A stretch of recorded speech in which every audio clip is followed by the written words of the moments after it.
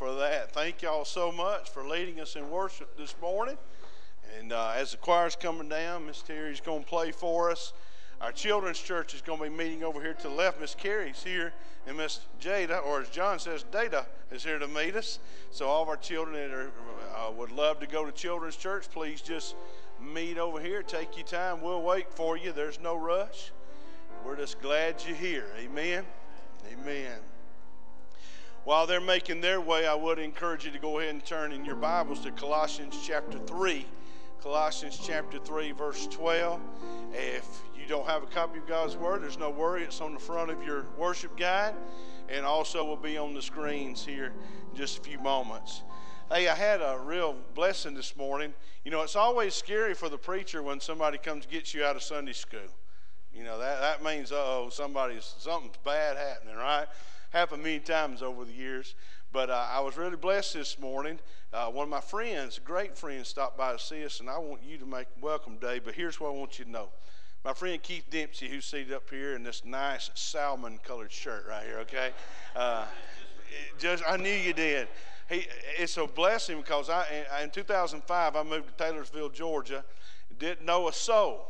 Taylorsville, population 300 and something. But anyhow, I actually lived out. We were outside the city limits, Keith. We weren't even city people. We were unincorporated Bartow County is what I told everybody. So we were an unincorporated Bartow County, still paid a tremendous amount of property taxes. Keith, you will come home to Alabama when you see the difference. But anyhow, here's the difference. Next door to me, our backyards met together. And this guy comes over, and lo and behold, there's an old boy from Oxford, Alabama, right there, and the Heffin boy. And grew up in Meadowbrook Baptist Church over there, and God called him to ministry, and he was taught school, retired from Cartersville High School, pastored over to U Harley Baptist Church, which was in our neighborhood when I was at Spring Creek. And his sweet wife, Amy, God really blessed him. Amy's precious. And their two children, Kristen and Kyle, Kristen and Caitlin, same age. First time I meet Kristen and Amy, Caitlin has gone down to the pool. We had a little neighborhood pool, and she's rides up the road in the Volkswagen with some lady I've never seen in my life before. So Amy gets out and says, "I'm Amy." I said, "Well, God bless you, but was my daughter with you?" But anyhow, we became tremendous friends for us, and of course, pastored and was involved there. And really and truly, what bound us together, of course, was the Lord Jesus. But beyond that, we were storm buddies. He had a basement, and I didn't. And if you know anything about where Taylorsville, Georgia is, it's a little bit of Tornado Alley, isn't it, for that area. And we had several times that God brought us together through the bond of a tornado warning. And so hey, Keith, you keep the door open for me, buddy. And there's been some times we literally ran through the thunder and lightning and dove into his basement just in time. But Keith, I'm grateful to God you're here. Thank you. Would you welcome my friend Keith Dempsey this morning? Amen. Amen. Amen. Thank you. That's just a blessing so much. But Colossians chapter 3, I'm speaking to you today on the subject of dressed for holiness. I want you to notice with me what the Word of God says. So if you're physically able and you've got your place, would you stand with me in honor and reverence to the reading of God's Word? Colossians chapter 3, verses 12 through 14. Notice what the Word of God says. It says, "Therefore, as the elect of God, holy and beloved, put on tender mercies, kindness, humility, meekness, long-suffering, forbearing one another, forgiving one another. And if anyone has a complaint against another, even as Christ forgave you, so you all must do. But above all these things, put on love, which is the bond of perfection." Let's pray together. Father, we bow our hearts and our heads before you and our knee before you today. And God, just asking you to speak to us through your words. I know you will. God, help me today to make known the unsearchable riches of the Word of God. And may you be glorified through the changing of lives in this place today. In Jesus' name, amen and amen. Thank you. You can be seated. You know, last week, as we were continuing our journey through the book of Colossians, we talked about verses 5 through 11, where we talked about how our beliefs affect our behavior. We learned that there are some things in this life that we must put off, and there are some things that Paul taught us we must put to death and get rid of. But our text today begins with a very familiar word. It's that word therefore. We see therefore, we say, what's that therefore, therefore? And it's based on what we have just read. Here's what we need to know. So as Paul focuses now not on what we should put off, but what we ought to put on, or who we should put on. He describes for us the appropriate dress for the child of God. Now, I came up in a time, and some of you probably did too, when there was a whole lot of what I call clothesline preaching.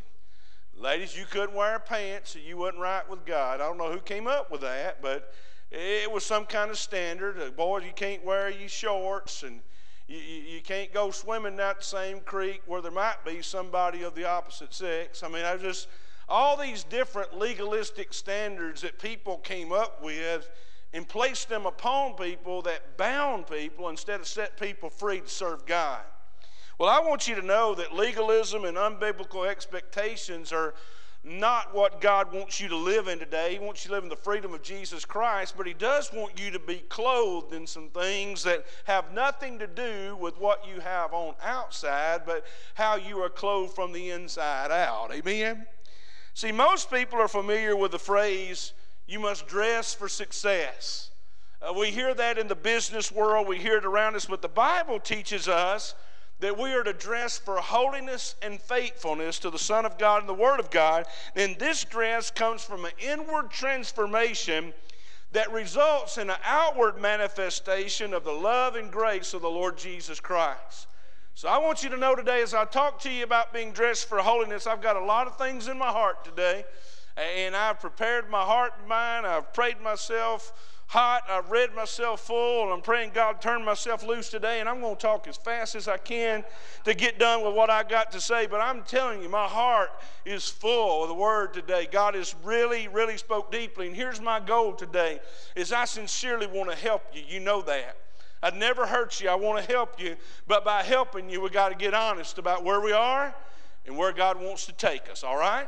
So being dressed for holiness, let's walk through the text together. The Bible talks to us, first of all, in verse 12, about our relationship with Christ. He says, therefore, as the elect of God. The Christian Standard said, therefore, as God's chosen ones. The New American Standard puts it this way, so as those who have been chosen by God. You see, our relationship with Christ is the most special relationship under heaven, amen? And because of that, it is the only relationship we have that is eternal. Every other relationship we have is temporary. Our spouse, our parents, our children, and beyond is temporary. But our relationship with Christ is eternal. And because of our relationship with Christ, there's a couple things we got to look at. And the first thing we look at is our powerful affiliation. He says some things that are very important because our relationship with our Heavenly Father is clearly described in the opening words of verse 12. He describes this relationship in three distinct ways. He talks to us as the elect of God, or the chosen of God. Paul also teaches the same doctrine in Ephesians chapter 1, verses 3 and 4, where he said, blessed be the God and Father of our Lord Jesus Christ, who has blessed us with every spiritual blessing in the heavenly places in Christ, just as He chose us in Him before the foundation of the world, that we should be holy without blame before Him in love. Now these words teach us that God has sovereignly chosen every believer to have a position of acceptance before Him. The word election scares a lot of people, and they really try to stay away from it because they're afraid that they might get it wrong or might tell us something that would offend us. But listen to me. Election does not involve predestination in the matter of salvation. It is a choice. Whosoever will, let him come. Amen? See, when we are convicted by the Holy Spirit, when we repent of our sins, and when we trust in the name of Jesus Christ and His finished work on Calvary's cross, we are accepted by the Father as a member of His chosen family. Amen? So don't be afraid of that word. You need to embrace the real truth behind it. See, right now, The Holy Spirit is working mightily in our world. You say, I don't know, our world's gone crazy. It's out of control. No. God is still on the throne, church. Amen. The Holy Spirit is working mightily, and how's he doing that? He's doing so in the pursuits of hearts of men, women, boys, and girls to draw them to the saving grace of Jesus Christ. He is seeking and also convicting individuals of sin to make them aware of their need of a Savior. Ladies and gentlemen, if you're a child of God today, you were sought out and you were purchased with the precious blood of Jesus Christ. I'll never forget it. Our old preacher told me when it comes to salvation, it's like this. God thought it, Jesus bought it, the Holy Ghost wrought it, the devil fought it, but thank God I caught it. Amen? So we need to know the truth of that today. See, the elect of God is comprised of children of God who once were lost, but now they're found. Who once were blind, but now they see clearly because of Calvary. Have you ever heard anybody say this? Well, I'll tell you, I'm just glad I found Jesus. You ever heard that? Glad I found the Lord. Well, I want you to think about this theologically for a minute. I don't know how you found him when he wasn't the one who was lost. Amen? He wasn't the one that was lost, and you would still be lost if he hadn't found you. Amen? Thank God he is pursuing the hearts of men. The old hymn writer put it like this: had it not been for a hill called Mount Calvary, had it not been for the old rugged cross, had it not been for a man called Jesus, then forever my soul would be lost. The elect of God. But he also characterizes our relationship another way with the word holy. See, as the elect of God, we receive God's holy character. When the Holy Spirit indwells a believer, meaning he feels at home, that he changes the character, and this is the same character that must be demonstrated by his redeemed. The word holy means that we are to be consecrated to God in every area of our lives. We have been permanently set apart from the world unto God as his special possession. Here's the way John MacArthur put it. He said, God chose believers out of the mainstream of mankind, drew them unto himself. They are different from the world. When believers fail to act differently from the world, they violate the very purpose of their calling. Wow. The elect of God, holy. And then he used this next word, beloved or beloved. Amen, whichever way you want to put it. But this is a very interesting word, church, because in the original Greek language, this word is a verbal adjective. You say, what's that got to do with it? It has everything to do with it. A verbal adjective, what does that indicate? It indicates that God fixed his love on his children at the cross and their conversion, and that will remain the eternal people of God forever. It meant that he fixed his heart on us. He fixed his mind on us. When did he do this? At the cross and at your conversion. Now, I know I'm a little bit strange, and don't anybody say amen to that yet, okay? Because we're all a little bit strange, amen? The Bible says as God's people, we're peculiar, amen? But I remember when I first discovered Google Earth. It was a revolutionary moment in my life. I had this little iPad, and I discovered Google Earth when I lived in Taylorsville, Keith. I discovered a lot of things when I lived in Taylorsville. But anyhow, I can remember thinking about how big God is, how little I am. And I zoomed way out, and I set the thing to zoom down on the little white church in Edwardsville, Alabama, where God saved me. And I zoomed way up there, as high as you could get to the third heaven, amen? And then I'd zoom in real quick on the top of that little old church. And I about had a spell one day, Marty. I thought to myself, of all the billions of people on the planet, of all the stars in the sky, Of all of the things in our galaxy, the sovereign, holy God of the universe zoomed in on my wretched, lost soul in Edwardsville, Alabama, and he lifted me up out of the miry pit in the clay, and he set my feet on a rock, and he established my goings, and he put a new song in my heart that many shall see and fear and put their trust in him. I'm glad that this holy, sovereign God still believed in showing his love to wretched sinners like me. Amen? God is good. God is good. Oh, I've got to hurry on. I got so much to say in so little time. Kind of like, I always wanted to live in Willy Wonka's world. Willy Wonka, you've seen the movie? So little to do and so much time. What kind of world is that? We live in the opposite. So much to do and so little time. So I got a lot to say, but I'm going to hurry on. See, if you're a child of God, God has a special love relationship with you that can never be broken. Do you know that? Never. I love the way Warren Wiersbe put it. When an unbeliever sins, he is a creature breaking the laws of a holy creator and judge. But when a Christian sins, he is a child of God breaking the heart of a loving Father. Love is the strongest motivating factor in the world, and as a believer grows in his love for God, he will grow in his desire to obey him and walk in the newness of life that he has in Christ. Oh, that is some good stuff. When you realize that if you're a child of God, when you willfully sin, you break the heart of a loving Father. You know what it'll make you want to do? It'll make you want to get to know him better. It'll make you want to please him better. And it'll make you want to walk with him more closely. Oh, God, help us to be those kind of children today. Amen? But it's not only about our powerful affiliation. We've got to hurry. It's also about proper attire. I told you I'd get to this in a second. See, after Paul reminds us who we are in Christ, he begins to list the garments of the grace, the life of a Christian.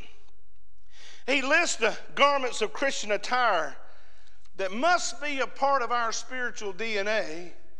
And even though they're inward clothing, they must be visible to everyone around us.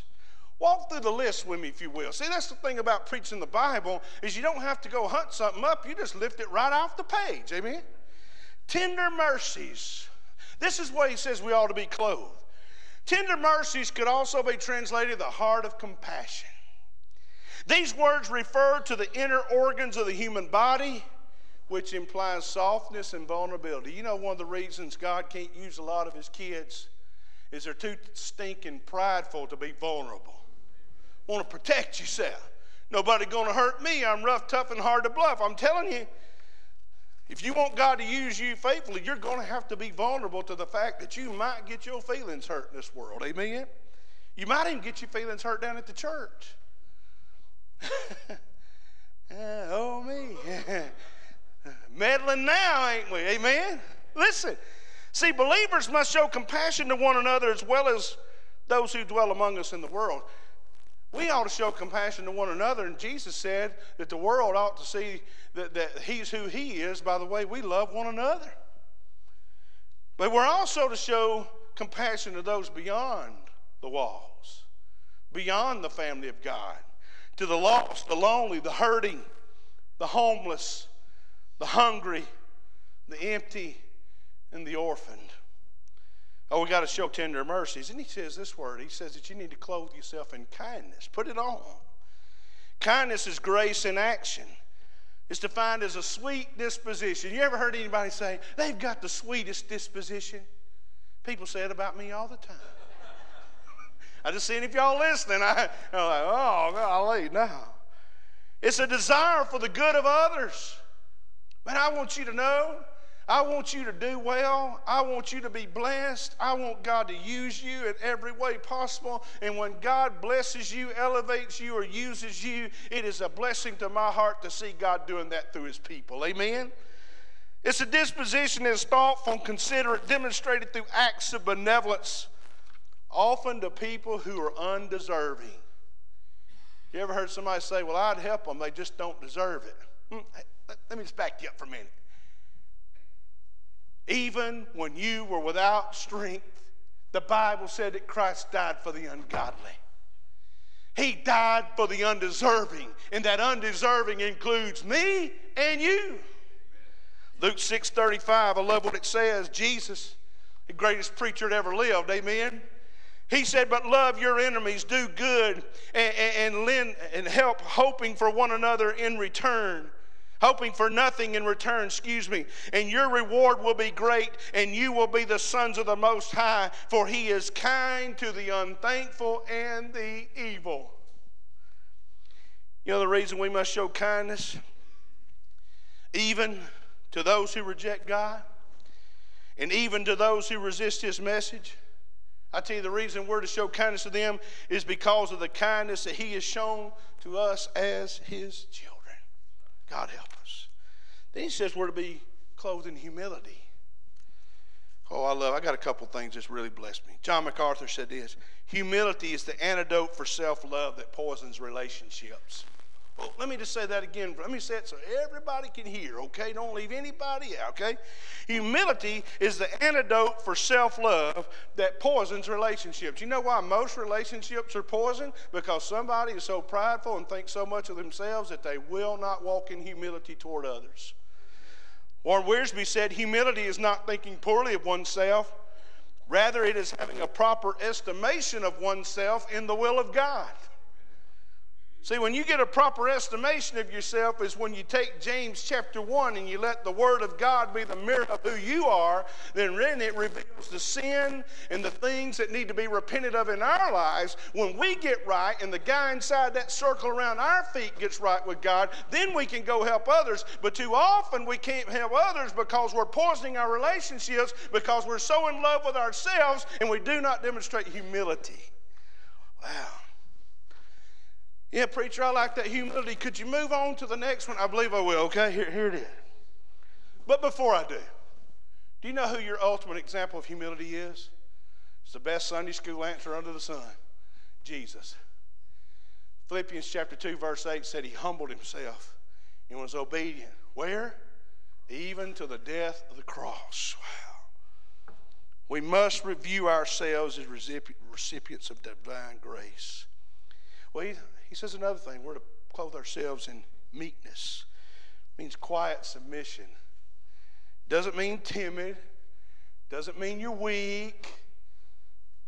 But it does mean this, that you exhibit power under control, submitted to the lordship of Jesus Christ.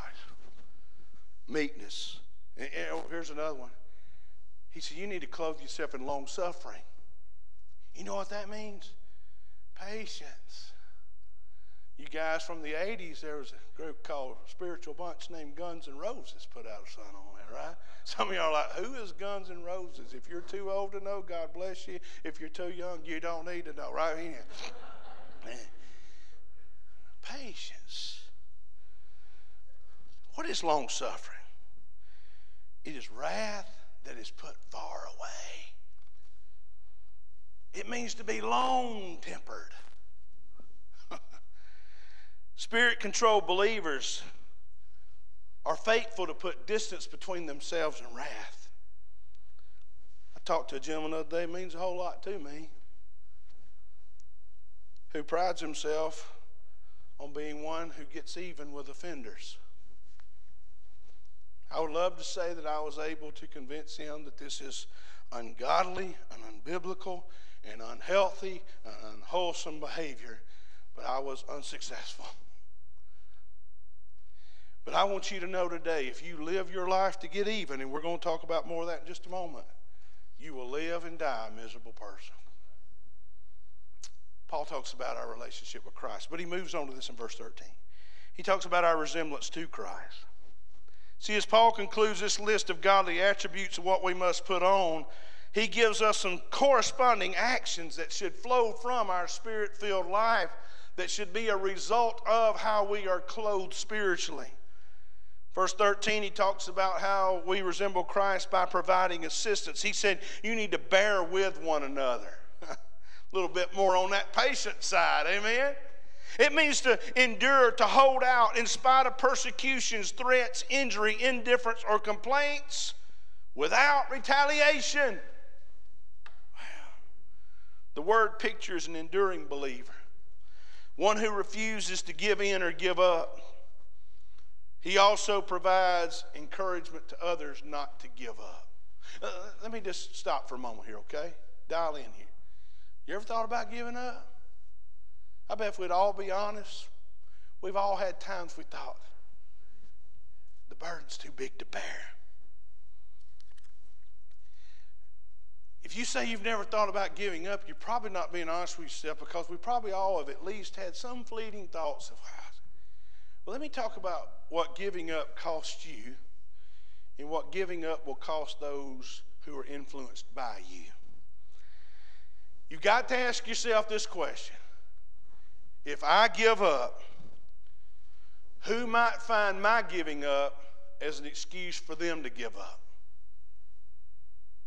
Think about those that look to you, maybe even look up to you, maybe even are following your pattern as you follow Christ. Who might give up because you do? Who might stop serving in the church because you slack off? Who might you give an excuse because they're thinking, hey, if it's okay for him or her, then it's probably okay for me, when what they don't need to do is they don't need to use you for an example. They need to use Jesus for an example. But here's the deal. It is human nature for us to look to people to mentor us and show us the way.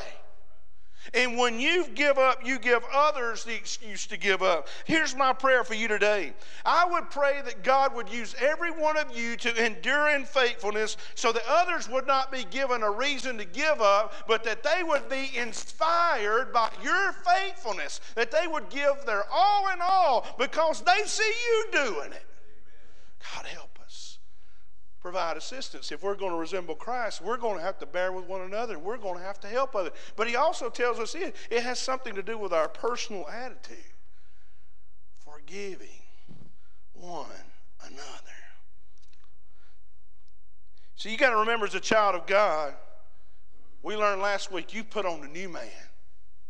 Even though you battle the old man, you have put on the new man. And a clear indication this truth is manifest is when we're able to practice biblical forgiveness. We had a great Sunday school lesson on this a few weeks ago. Man, it's just wonderful.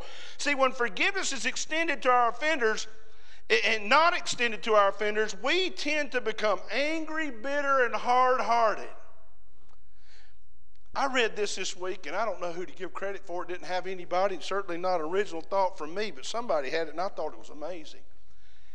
It said this. It said, the most influential person in your life is the one you have never forgiven. The person who holds the reins to God being fully powerful and using you for his glory is the one you have failed to forgive. Wow. Tony Evans said this. He said, forgiveness does not mean approving of sin or excusing evil. Rather, forgiveness means releasing people from the obligations incurred through their wrongs against you. And let me say this. Forgiveness does not always involve reconciliation. Sometimes it's just not possible for a lot of reasons. One, the person who offended you may not be here anymore.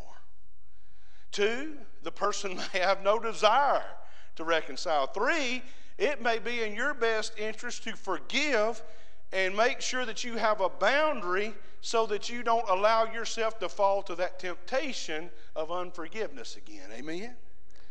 But I love what Evans says about forgiveness. He says there's two types. I didn't put this on your screen, but I wish I had, so you can write it down if you can. The first type is unilateral forgiveness, which is forgiving someone who's not asked for it. You ever heard anybody say this? I'd forgive them if they asked me. I'll never forget, I had the sweetest lady when we were at Spring Creek, Keith. Sweetest lady, I loved her with all my heart. But when I first became her pastor, she had a very unbiblical view of forgiveness. And she said, I'd be willing to forgive anybody if they just asked me.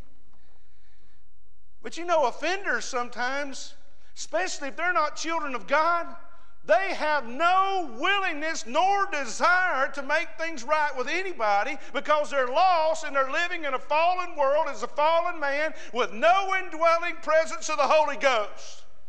God help us. Not only unilateral forgiveness, but he says there's transactional forgiveness, which involves confession of the offender, his repentance and reconciliation. Sometimes, Ray, sometimes folks just come get right. You know why? Because they do belong to God. And when you belong to God, if you know you've offended someone and you're harboring it in and you won't ask for forgiveness because you're too stinking prideful and stingy, then I'll tell you what, I pray the Spirit of God keep you awake. The bed would be too hard, the covers would be too short. And that he stay after you and he hound you with the hounds of heaven until you get right with a brother or sister you offended. Amen? It's good stuff. Doesn't always mean reconciliation. But sometimes it can occur. But listen, let me tell you what forgiveness will do for you. It'll keep you right with God. Keep your heart tender. Keep you pliable and moldable by the hands of God. And then he talks about the last part of verse 13. He gives us a perfect analogy. Notice what he said. There he goes, using Jesus again. Oh, wait a minute. You know why Paul used Jesus? Because he's the man who changed his life. And he says, look here, you've got to do what Jesus did. Every child of God is a recipient of the free, unconditional forgiveness of God. And Paul uses the example of Christ to illustrate for us the need for forgiveness. Remember what he told the church of Ephesians chapter 4? Be kind, tenderhearted one to another, forgiving one another, even as God in Christ forgave you. Wow.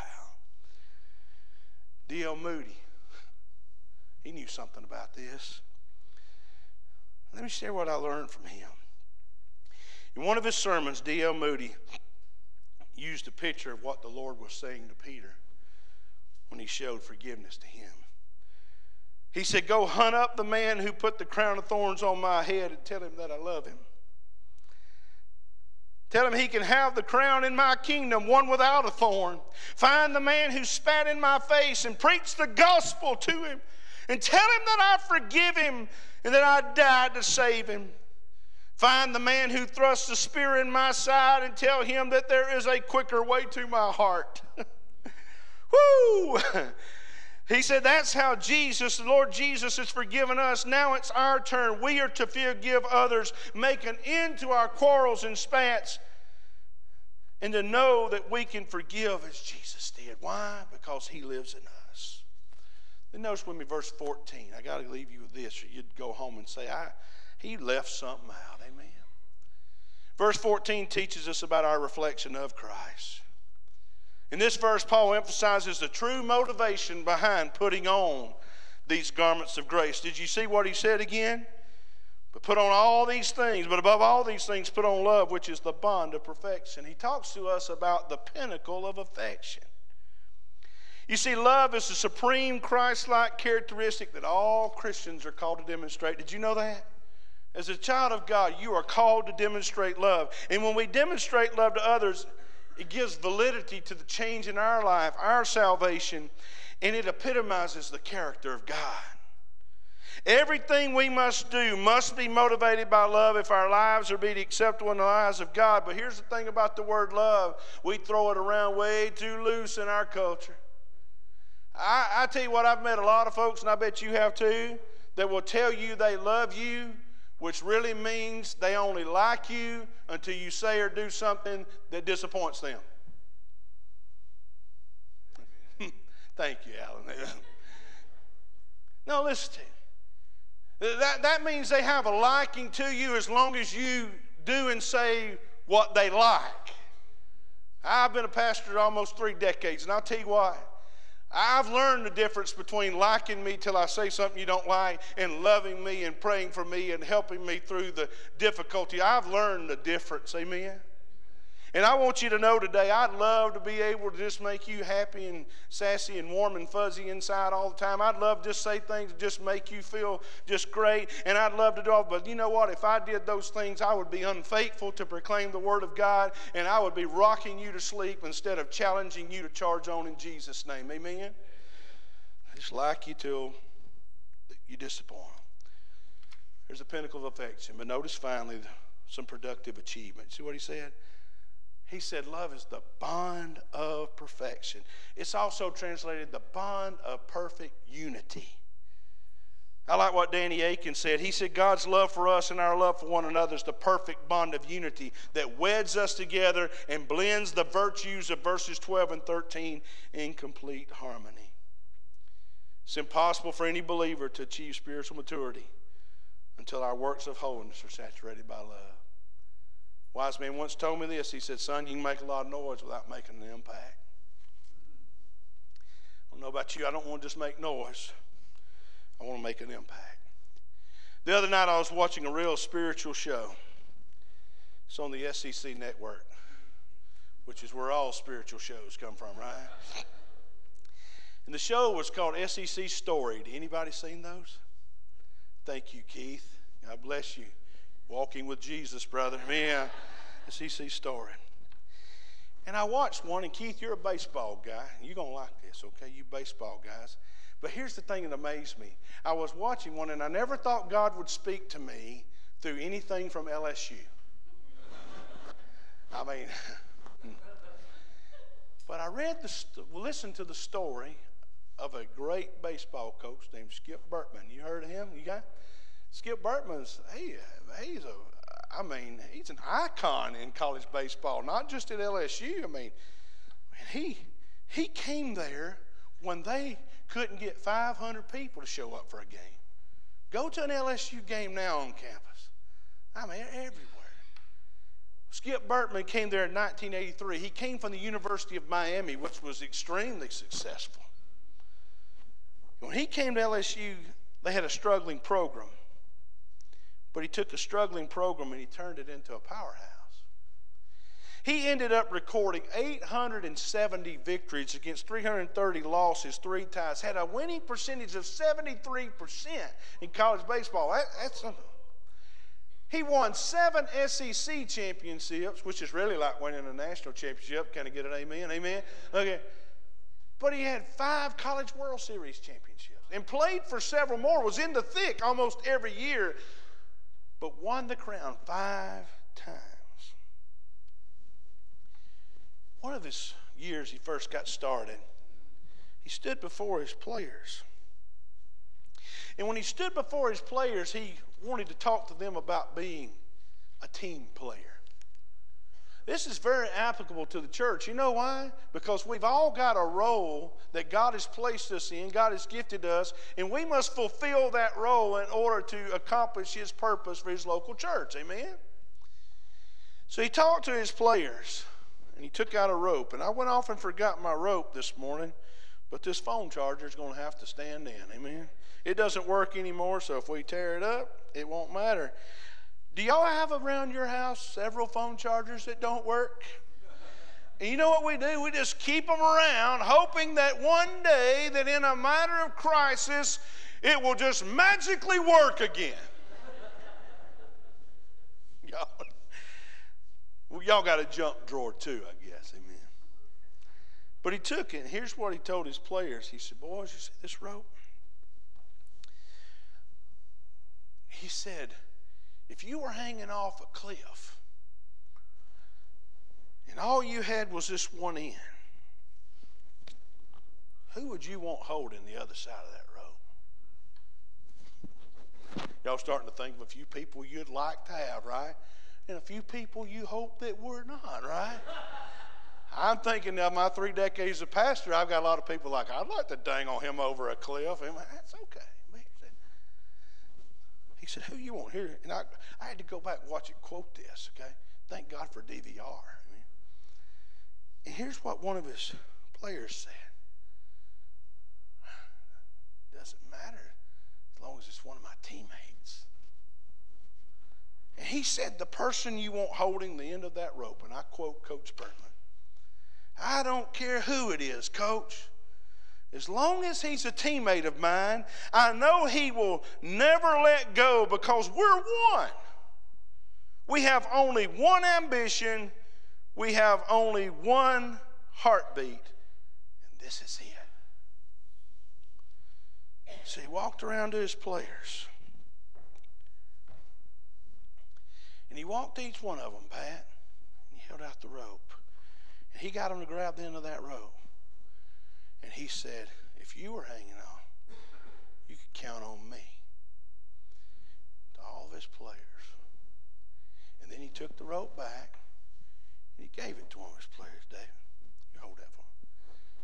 And he said, who are you going to hold the rope for? Now here's the deal. Thank you, babe. The point of the matter is this.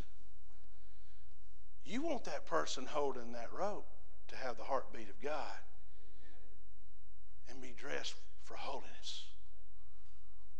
You don't want somebody holding that rope that's distracted by all the junk out here in the world and has a life filled with unrepentant sin. You want that person to be walking with God. Amen? Amen. So here's my question for you today, church. Who are you holding the rope for? Well, Dad, I hope you're holding it for your wife and your children. And if God's blessed you with grandchildren, I hope you're holding that rope, and I hope they know they can depend on you come what may. But what about the people around you that are looking at you? I've been living in the fishbowl a long time. I've lived in the fishbowl where everything bad can get, everything good can go, man. I know what it's like to hold the rope. And I want you to know, church, I'm holding the rope for you. I'll never be the pastor everybody dreamed they wish they'd had, who meets every need, is available at every moment, and meets everybody's wants and desires. I'll never be that guy, and I'm sorry, I wish I could, but I can't. I can't do that and keep a family and keep my sanity. It's just not possible. But I want you to know when it comes a matter of your salvation, that's God. But your testimony, I'm holding the rope. And can I ask you to do something? I want you to hold the rope for me. Let's hold the rope for each other. Let's have one heartbeat, one purpose. Pray with me.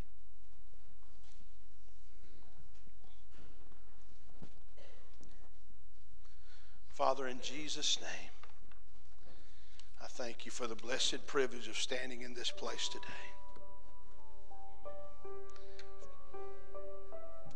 Father, I count myself as unworthy. I count myself as the least of the least. But Father, you are our all in all. And we cast ourselves before you today. Father, help us to be clothed with the right garments of grace. Help us, Father, to be dressed for holiness. And God, may you give us a group and a body of believers who will hold the rope for one another. Father, may you build within this fellowship folks that love you supremely and that love each other sacrificially. That they would build a testimony based on your grace that would impact and influence others. And God, they'd protect it with all their heart.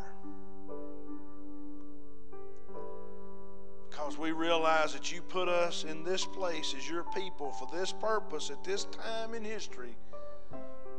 And we want it to count. Help us learn from an old college baseball coach what it means to be a teammate. And may, as members of the body of Christ, may we realize that we are teammates. We have a purpose. And may we fulfill it and chase it with all our heart. We pray it in Jesus' name. Amen and amen. Our heads are bowed, eyes are closed. Here's the invitation. In just a moment, we're going to stand. We're going to sing, and we're going to invite you to follow Christ.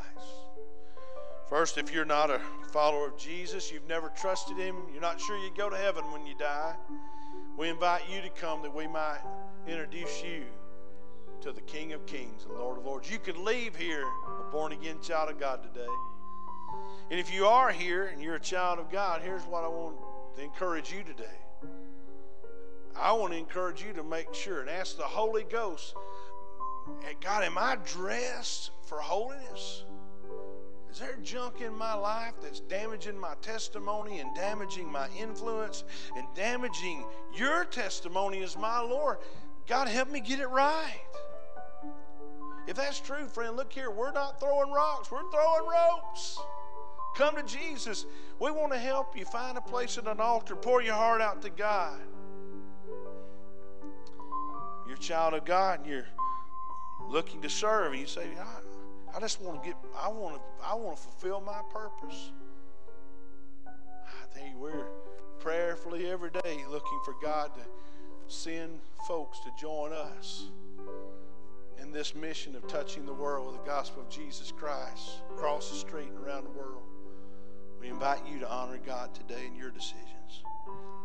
But whatever you need from the Lord, please don't leave here without seeking Him. Father, we commit this invitation to you. May your will be done. May Jesus be glorified, and we'll give you praise. Amen and amen. As we stand together, I want you to look this way before Marty leads us. I want you to ask yourself one more time, who am I holding the rope for? Who would I want holding the rope from me? If you're not holding the rope for somebody today, I want you to know God wants you to. And maybe you just need to find a place today and say, God, help me be a faithful rope holder. Because we got to have one heartbeat if we're going to honor God. Whatever God leads you to do, Marty, you lead us. You come to Jesus as God speaks to your heart today. The cross upon which Jesus died is a shelter in which we can hide, and His grace so free is sufficient for me, and deep is His fountain, as wide as the sea. There's room at the cross for you. There's room at the cross for you. Though millions have come, there's still room for one. Yes, there's room at the cross for you. It's going to keep singing. You come now. Though millions have found Him a friend, Lord, today, and have He turned stands with His arms ready. Just come. they have sinned.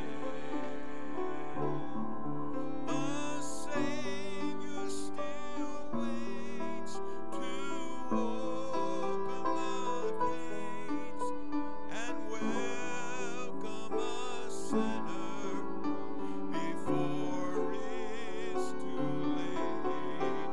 There's room at the cross for you.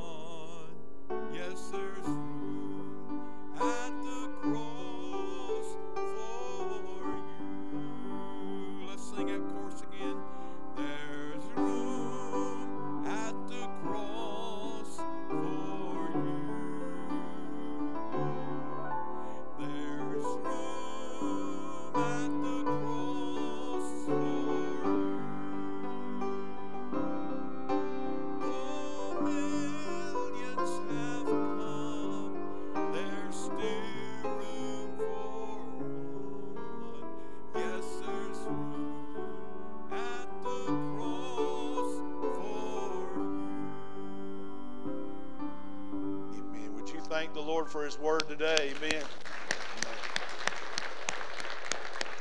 Thank you. You can be seated. Thank you. Amen. Thank you. While these guys are coming this morning, I want to say it's just a joy to see God speaking and moving among us. Amen. Oh, man, I thank God for those chorus song my daughter introduced me to called I Have Been Blessed. Talked about how when God moves among us, you know, and how good he's been to us. Keith, he's been good to us, ain't he, brother? He really has. God's been good, David, I tell you. I just look across there. I'm just so thankful for all y'all. Even the other David in the back. I'm thankful for him. Amen. Love you, brother. God bless. Love all y'all, man. Just thankful for you. And appreciate your kind attention today. Appreciate your prayers, because I want you to know the best I know how. Just walk up here every week and just pour my heart out to you. Tell you I love you. And there's nothing you can do about it. Amen. Right now we worship through giving. And today as we give, it is a joy to give. It's a blessing. We were talking in the prayer room this morning with all the bad that's going on in the world, and all the bad still going on. It's just good to focus on how good he's been and where he's brought us from, how much he's taken care of us when we didn't know how to take care of ourselves. Amen. So as God blesses us and he pours into us, we bring the tithe, which is holy unto the Lord, and we trust it to him, because it's not really that just the tithe belongs to him. It's really all his. The other 92 is his, and he trusts us to be good stewards of those things too. So as he gives to us, realize we're giving in and through the church, something the hell itself can't stop, the church of the Lord Jesus Christ. And that big old thing about Google Earth, he zeroed in on this church today and gave you an opportunity to join him in his work through giving. Amen. So as we worship today, let's join our hearts together and ask the Lord to bless our giving. Dear Heavenly Father, I just want to thank you. Thank you for blessing me, dear Lord. Thank you for putting me in the position that I'm in today, dear Lord. Without you, I couldn't be where I am. Dear Lord, I ask you that we continue to uplift and we pray for the gentlemen, the ladies that came this morning to the altar, dear Lord. It's not our responsibility to know their problems. We just know that we need to pray. We need to continue to lift them up. Dear Lord, I just ask you to be with the sick, be with the ill, be with the hurting this morning, dear Lord. Dear Lord, it's never too late for us to come to you to say we want to change our lives, dear Lord. Dear Lord, as we go out of this church, we need to continue out into the public, out into the world, to show that we live with love, that we will live with kindness, that we live with humility, dear Lord. Dear Lord, as we give our tithes and our offerings, allow us to give open-heartedly, allow us to be good stewards of the money to glorify your kingdom in the days and coming, dear Lord. In your sweet holy name I pray. Amen.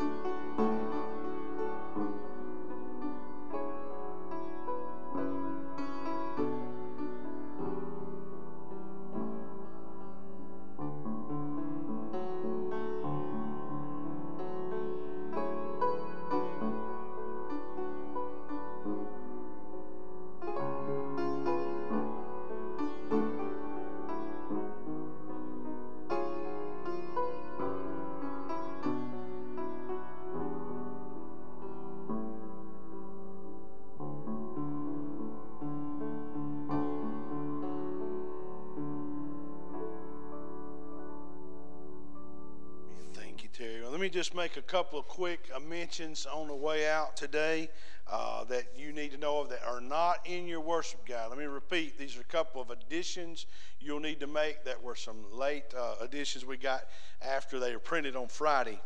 The Children's Easter Celebration sign-up sheet is in the Welcome Center over here to my left, your right. please come by and check that out and look for places you might could serve.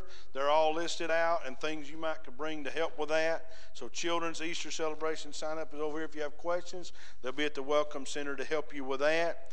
We got our RC ministry off the ground last week. Had a great time. We tore up some stuff, amen. But anyhow, and I didn't tear up anything because they wouldn't let me touch anything. I don't know. But anyhow, I appreciate Tim and you guys, the RC Radio Control Ministry. They're going to meet again April 24th at 3 o'clock in the Fellowship Hall. So do remember that. That's not in your bulletin. You'll need to add interested in RC ministry. Always remember, my passion, his purpose. Whatever he's given me a passion for, use it for his purpose. And that's another example of that. May 15th on Sunday evening, that's the third Sunday in May. This is a special service we're having at 5 o'clock. We're doing a gospel benefit for our student ministry in their camp, a retreat coming up June 10th through the 13th. Marty, Keith, Winston, and they're going to have a few special guests going to join them and put on a concert. Ain't that going to be awesome? It's going to be wonderful. They've invited me to join them. Now y'all not coming, right? No, they haven't invited me. I just thought I would see if y'all were listening. But anyhow, 5 o'clock on May 15th, just a gospel singing time, benefit. We'll take a love offering for our student ministry, and they've put all this together and working it out. So appreciate them doing that, and I love hearing those boys sing as much as anybody I know. Other than my daughter, amen. I've got to throw that in there because it's not any better. She's just got my blood flowing in her veins, amen. Y'all thought, poor child.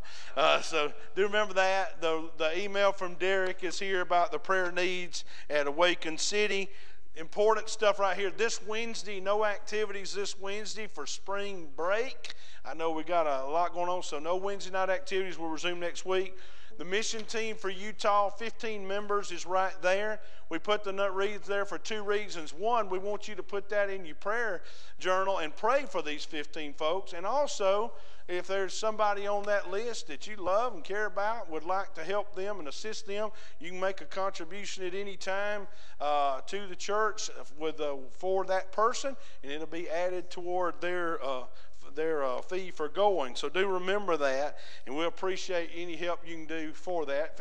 But most of all, we want you to pray. Annie Armstrong Walk to the Cross is next week, Palm Sunday, so that's for North American missions. Let's see, 2 weeks is Easter, 6 a.m. on the hill. Cheehaw Scenic Drive for the worship service. Breakfast will be available in the fellowship following. 2 worship opportunities that day, 9 and 10:30. Want you to invite people to come with you, be a part of a special Easter day. There's a Arena Youth Day. Look there. They're going to go to work again. So if you need some yard work done and need some of our students to help you, Saturday, April 23rd. If you have any questions, where's Chris? Right here. Raise your hand, Chris. Real high. There's Chris, and there's Tracy in the back, right there. If you have any questions about needing some help for that and making a contribution for some yard work, see Chris or Tracy. They'll help you. 3 weeks from today is our Awaken City Day. Jonathan will be with us. The missions conference is Sunday night through Wednesday. And I'll be mentioning some things. Ladies, let me just mention this off the top of my head. They did contact me about a need for some cakes and things like that, providing meals for the missionaries. Where's Miss Brenda at? Well, I lost Miss Brenda. Miss Brenda.